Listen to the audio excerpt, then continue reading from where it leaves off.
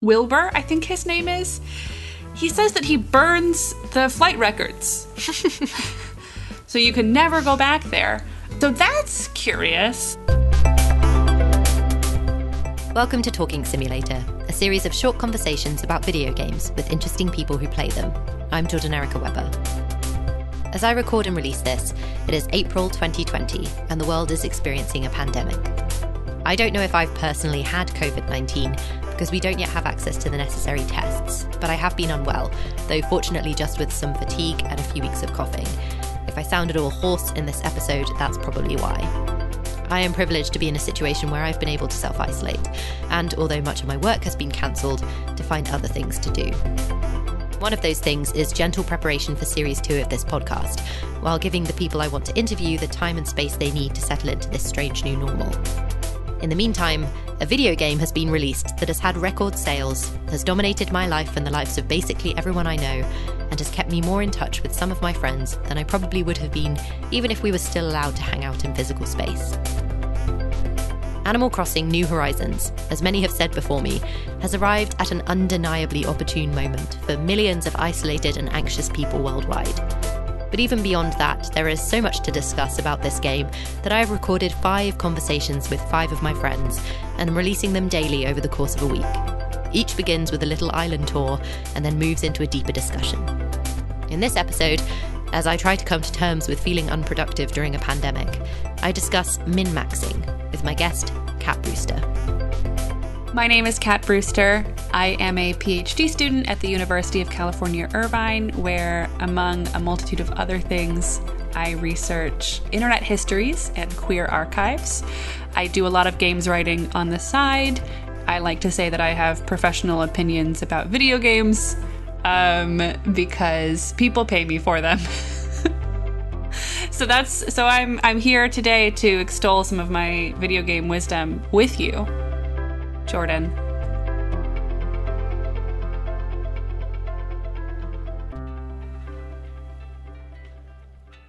I'm running to the airport to open up the gates for you. Oh wait, I said that I want to fly. I'm so sorry. That's incorrect, Orville. I don't want to fly. I'm afraid of flying.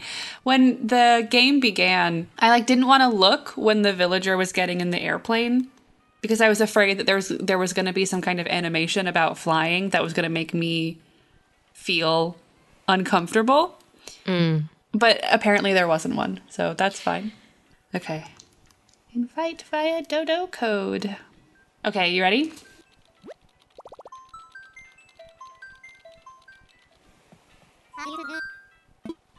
Sorry, I was getting the mail, and then the game was like, please end the conversation. Oh, you can't get the mail when someone is arriving at your airport. No, you can't. And that's a well-known fact. Oh, a detail-oriented overachiever. That's me. That's yours. You used to be Heavenly Star. What changed? Well, you commented, and then I immediately changed it. Oh, Jordan. I think I am the Risen Eventuality. Oh my goodness. I love that all the houses of the animals are different. Me too. Oh, Jordan, your dress is so cute. Thank you. Somebody gave it to me as a gift today because I let them come to my island to pick pink roses. Oh, that's very sweet. I have a single pink lily. Hold on. I need to change because I want to look presentable to you. Okay. And I want to see this pink lily. You've seen the pink lily. You pointed it out to me. Oh, did I? Yeah, you went, Lily's jealous. And then you said, a pink lily. And then I was like, oh, well, obviously now I have to cultivate all these pink lilies to impress Jordan. One of the things I love about coming to your island is that it's always a completely different time of day than it is on my island. Yes. That is something I don't love when we have normal Skype conversations and it's breakfast for you and supper for me. But I do love it in Animal Crossing. I am currently having my morning coffee. I was wearing kind of like garden work clothes yesterday because I was going to various different islands to strip them of their natural resources so I could bring them back for the development of my own personal island. And you have to wear appropriate clothes. Hi! Hi. Welcome to Treetop. Thank you for having me. You are so welcome. If you don't mind, I would love to check the post very quickly. Okay. Just because if I continue to have that notification, it'll drive me up the walls. I have received 2 presents in the post. One of them is a street lamp, and one of them is a garden faucet, which I will be putting onto the land here when you depart. Your friends know you so well. I have a gift for you. Oh my gosh. Oh my gosh. I also have a peach tree in my pockets. Oh, do you want to plant it just very quickly? Wherever you like? I dug it up on my island and they wouldn't let me put it in my storage, but they would let me put it on an airplane and bring it to your island. Which is actually illegal for California. You are not allowed to bring agriculture into California. We'll pop it down here. It doesn't have any peaches at the moment. That's okay. It will one day. Oh, whoops. Oh no, I dropped it. I'm sorry. That's not a reflection on the quality of the present. Thank you so much for the candle. It's a very appropriate hostess gift. Let's go find somewhere to sit. Okay. Oh, I know where we can go. Follow me. Okay.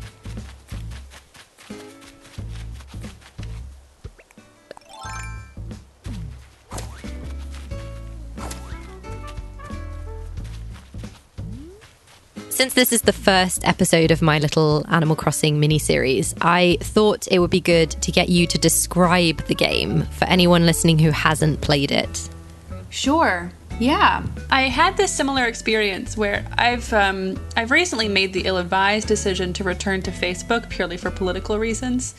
And I made this post that said, if anyone's feeling down about the specific political situation thing, insert here. I said, don't worry, because Animal Crossing is coming out. And the mother of a friend of mine commented, and she said, can you explain what Animal Crossing is? Is that a video game? A movie? I'm confused. I'm a boomer. I don't understand. So I was like, oh, how do I describe Animal Crossing to a person who doesn't know if Animal Crossing is either a video game or a movie? So I said, okay, well, in this iteration of Animal Crossing, which is part of a series, you get on a little airplane and you fly very far away from your previous life at the behest of a raccoon and his 2 adopted children. And you fly to a deserted island where you and the raccoon and 2 other people who've chosen to undertake this endeavor transform this island from deserted and uninhabited to a bustling, rustling, hip and hoppin' community. And I think that is how I would describe Animal Crossing as a pitch doc to somebody. Mm-hmm. I also saw someone say on Twitter recently, what is the core mechanic of Animal Crossing? What is it? And someone else was like, well, you buy a home and then you pay off your loan by doing small chores. And I was like, no!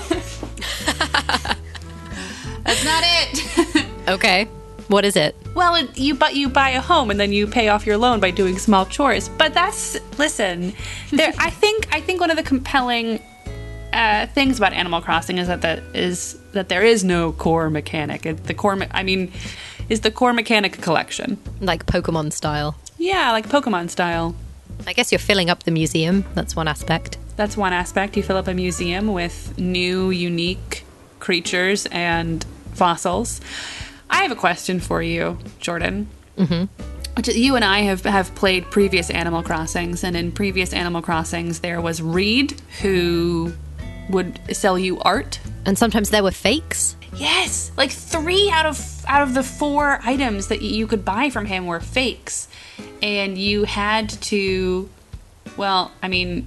I would go on, because I can't deal with that kind of disappointment over and over and over again. And also, I have a master's degree in art history. So I was like, listen, if this were real life, then obviously I don't think that I would be so easily duped. Anyway, it doesn't matter. What really matters is, will there be art? Will there be art in New Horizons? I hope so. I mean, perhaps what's actually happened is they've outsourced the art to the players because of the crafting and the customization aspect. I mean, people have already held virtual exhibitions in Animal Crossing New Horizons. Stephanie Unger. Yeah, yuck fun.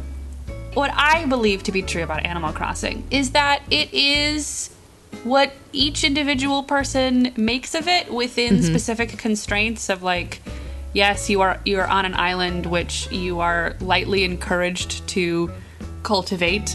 You are lightly encouraged to speak to your neighbors and make friends and buy them little gifts and redecorate your house and expand it and go fishing and catch bugs and plant flowers. And that is it. Well, this is something I wanted to talk to you about, actually, because I saw you tweet, "I refuse to make my island amenable to Tom Nook's tourism industry schemes," which implies that you are acting in defiance of some of the things the game wants you to do. Yeah, Thank you, Jordan, for noticing. I don't know if I would say that I was acting totally in defiance of Tom Nook's wishes.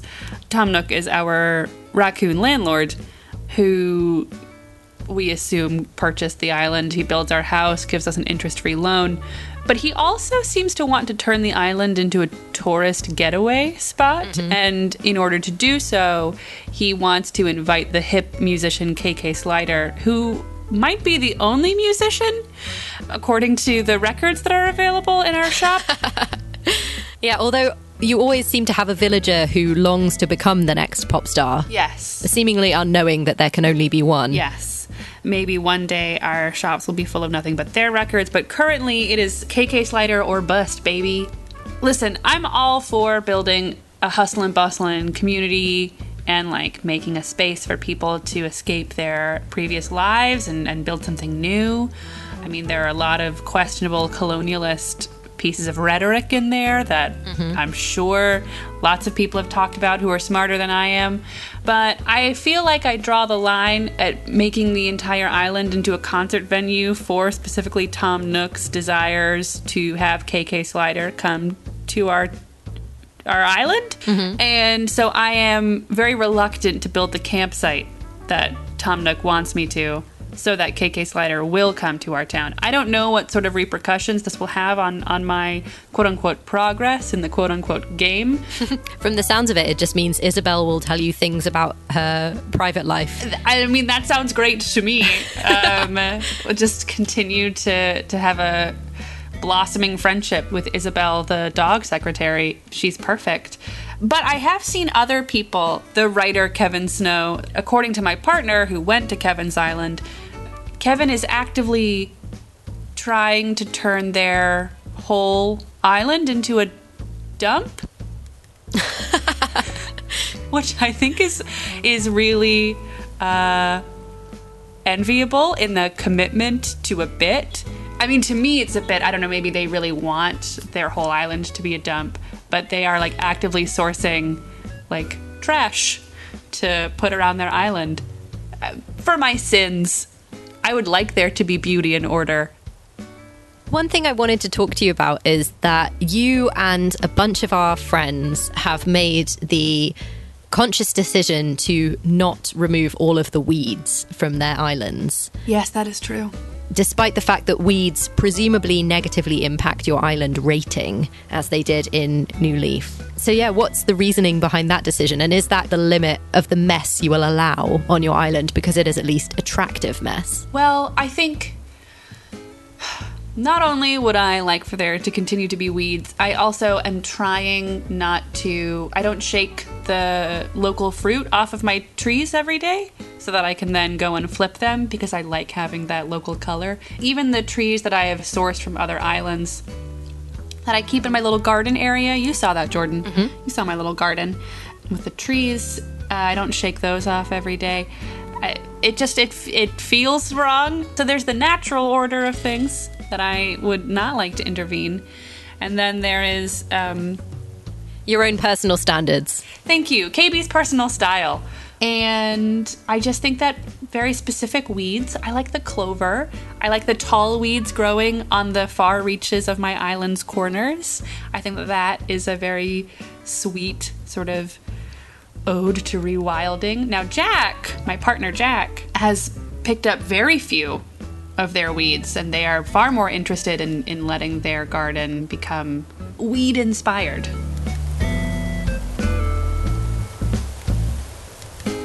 In exchange for achieving particular goals laid out in the game, you get these miles, which you can then turn into tickets to islands that you will never see again. And they are uninhabited and smaller than your island, but they do have trees and rocks and fruit and occasionally bamboo and things like that. Yeah, I call them gently procedural. The point being, undeniably, to completely strip them bare, because you know you will never see them again. Right. And obviously, there's been a lot of criticism already about that, and the discomfort that it makes people feel because of its parallels with, you know, environmental destruction and colonialism and things. You know, you said lots of other people have talked about this already, and I wondered if you thought that people who are aware of that criticism and playing this game, do you think that there is anything that players should do with that awareness? Should they change their behavior in the game? Should they educate themselves outside of the game? Or is just acknowledging it enough? That is a great question. You've presented several items there in that, and I'm going to start with the lightest and then head to the heaviest. So I think that not only is weeding in New Horizons different than it was in New Leaf, because the weeds look different in New Horizons, for one. But also, you can earn Nook miles for selling weeds. You can craft them into other materials. Or you can keep them around and risk losing potentially, like, island-wide Happy Home Academy. I think island designer something points. I don't know. I haven't reached that part of the game. Probably I never will, because I may never invite Kiki Slider to my island ever. So there are all of these different ways that you're being encouraged to weed your island. Which do I value more? Do I value having the benefits that the game encourages me to pursue from weeding my island in its entirety? Or do I value more the kind of gentle, unkempt nature of having a handful of weeds remain on my island? So then the question is, like, and then when you go to these gently procedural uninhabited islands that you will never see again, do you strip them entirely of their resources and then peace out and then never go back? You never go back. The guy who flies you there, Wilbur, I think his name is, he says that he burns the flight records. So you can never go back there. So that's curious.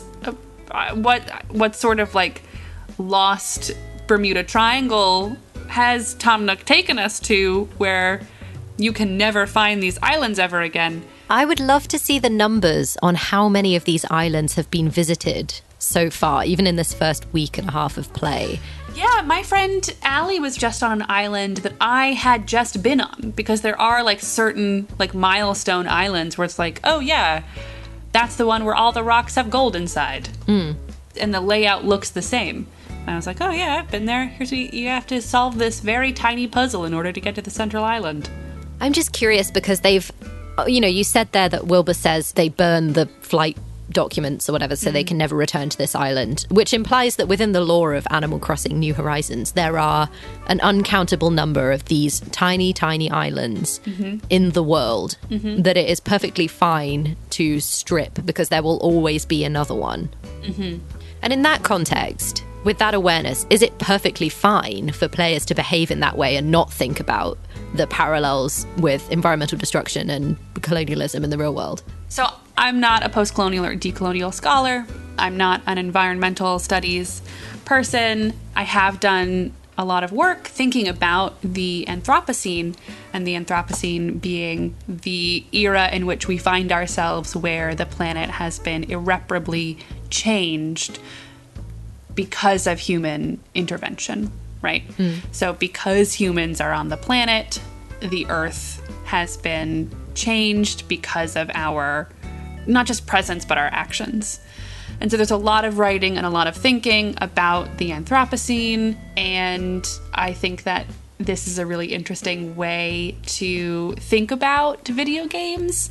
I was thinking recently about, this is not Animal Crossing, but it is a Nintendo property, which is the most recent Pokemon game, Sword and Shield, which had, to much controversy, had removed some Pokemon from the Pokedex, right? So that you could not find them in the Galar region. And I made this joke that was like, oh, is this Game Freak's commentary on the Anthropocene? Like, oh, the Pokemon are disappearing. And then I was like, wait a minute. Is this Game Freak's commentary on the Anthropocene? Presumably somebody on Twitter then pointed out that several of the Pokemon in the Galar Pokedex are directly a response to the environmental crisis. You know, there are damaged coral reef Pokemon and things like that. Yeah, and then, not only that, but Tajiri, Satoshi Tajiri, who invented Pokemon, or the concept of Pokemon, said in I think like a 1999 Time interview that the way that he thought about Pokemon as a child, or the way that he thought about Pokemon as an adult, remembering what it was like to be a child and like be in awe of all these creatures that were in the tide pools by his house. You know, he would go look at all the bugs. People like gave him nicknames that were like Mr. Bug because he loved bugs so much. And then when all the bugs started to disappear because there was all this development near his home, this urban development, he was like, the bugs are changing, like the bugs are different. Isn't that really interesting how like the landscape here is almost evolving because of this urban development that's happening near my home. And so to think about Pokemon, or to think about video games in this way as a commentary on climate change, or as a commentary on the Anthropocene, may not be that far off. And you know, anytime there's any sort of collection rhetoric or collection mechanics in games, there's this question of, well, what are we collecting them for? Right? So in archive studies, there's been this kind of general turn towards thinking about like, well, why are we archiving things? And like, why are we putting things into these spaces for like some kind of future to look back on? Because anytime you are collecting anything, and that's whether it's a personal collection or a more formalized collection like a museum or an archive, you're doing that because you're implicitly saying like, there will be a future. Right? Yeah. And someone in the future is going to want to look at this. So if I have fished a sturgeon, which I did last night, and they're so big. Congratulations. Thank you so much. And I put them into my museum. Well, yes, I'm first doing it so that Blathers will feel good, and I never want him to feel sad or upset. But also I'm doing it so that me in the future can be like, oh yeah, I caught a sturgeon, and isn't that exciting? And I wanted to mark this point of personal achievement by memorializing it so that in the future I could look back on it. But if in the Anthropocene we're collecting things, for what kind of future? And there's this really beautiful turn to thinking about collection, not just as something where you can be like, look at all the things I got, future me, but as a move of anticipatory mourning, which I think is really beautiful.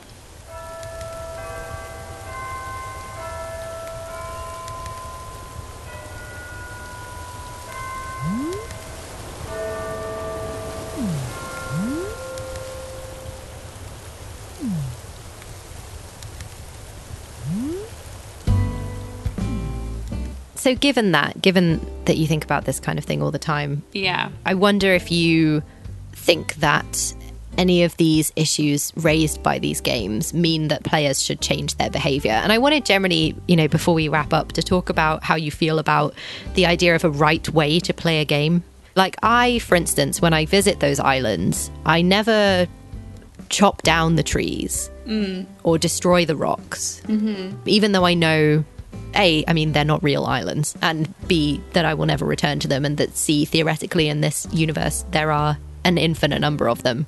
Right. And obviously a lot of people are choosing to play this game in their own ways, and it frustrating people that some players are optimizing their game. Sure. And maybe people having issue with the way that people are treating these islands. I wanted to hear your thoughts on whether there is such a thing as a right way to play this game, or any game, really. Sure.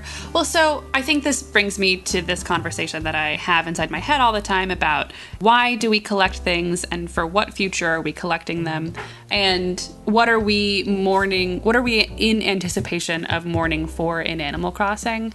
And for me, I think it's the day that you put the game down and then you never pick it back up again. Because that happens for every game, whether or not it's a game that is gently meant to be infinite, like Animal Crossing is, where you are supposed to play Animal Crossing, a little bit every day. Well, I mean, there comes a day when you're not going to pick it back up again. And that is kind of what happens. And that's okay. And is there a way that you can mourn in anticipation of the time that you put the game down and you don't realize that you're not going to pick it back up again? And maybe that's why you're collecting things. And I think that you can think about this when you're going to these various different islands. I think it's very sweet, Jordan, that you refuse to cut down any of the trees from the islands that you visit. But I also think you could do something like, I don't know, you could bring a little gift for the island when you go, and then be like, thank you so much, island, for letting me take all the things that are on you, and I have brought you something that I believe to be of equal value. And that's something that you could do. You could, and then when you bring all these like pieces of wood and weeds and flowers back to your first island, then you say, okay, everybody, I brought these things back from this island, everybody say thank you, and then you can all blow your poppers. I'm saying this as a way to help people who might feel in their brains like they're doing something to these spaces, because maybe it'll help you think about ways that we use the planet IRL, and whether or not you're giving land acknowledgements to spaces that may not belong to you, and whether you're treating the earth with the respect that you want to be treating it. What is your rate of consumption like IRL? Like, if you thought about this in terms of a game, would you feel uncomfortable? And like, why would you feel uncomfortable? It is uncomfortable to min-max things. Like, it just is. And I think that goes for real life too. Like, you just can't. Like, why are you min-maxing? Because you think that there can be infinite growth? Because you want to master something? I think both of those ideas are inherently flawed.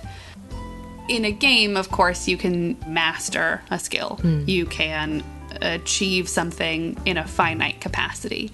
So maybe that scratches that itch for you. Which presumably is why I've spent the entire day constantly straying toward Animal Crossing instead of the quote-unquote real work that I should have been doing. Yeah. I mean, probably. It makes me think of this great work by the scholar Mark Fisher, who wrote the book Capitalist Realism, Is There No Alternative?, which is a great book, and it's actually far more hopeful than its title may lead you to believe, which is all about how the ideas of infinite growth and sustainability are incompatible. So that you turn to a space where you can achieve something to its finite completion isn't necessarily a comment on you, Jordan, but a commentary on capitalism. And so we come full circle. All that aside, what is it that you love about Animal Crossing New Horizons? Because you clearly love it. I like to make friends with my villagers, who are all very sweet and kind and cute. Even Tammy with an eye, who at first I was very startled by because her eyes are blood red. The monkey? Yes, the monkey. She's very sweet. She just wants the best for everybody. I like that everybody looks after one another, and people are like, oh, I saw this thing that reminded me of you. And there's this very digitally tangible sense of connection between all these villagers. And I can plant flowers and they grow the next day, and I can be like, oh, progress from yesterday. Very easily markable progress. And I can also, as you see here on this little island where we find ourselves, Jordan, I have a bell tree that I'm pretty sure has 3 sacks of bells worth 10,000 bells each. So I also like that I can plant. There's money grows on trees. We contain multitudes.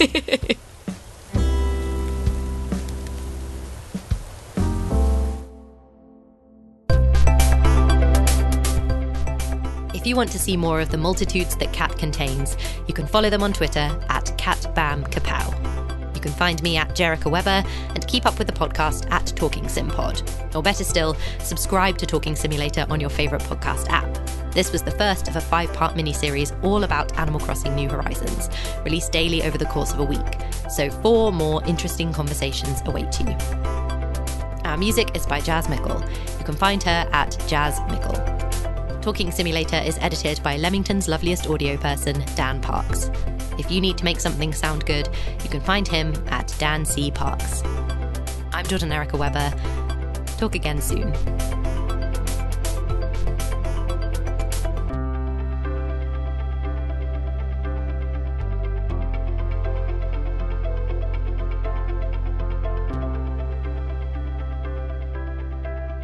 Right now on Treetop. Right now I didn't realize how hard it was to say because I only ever see it written.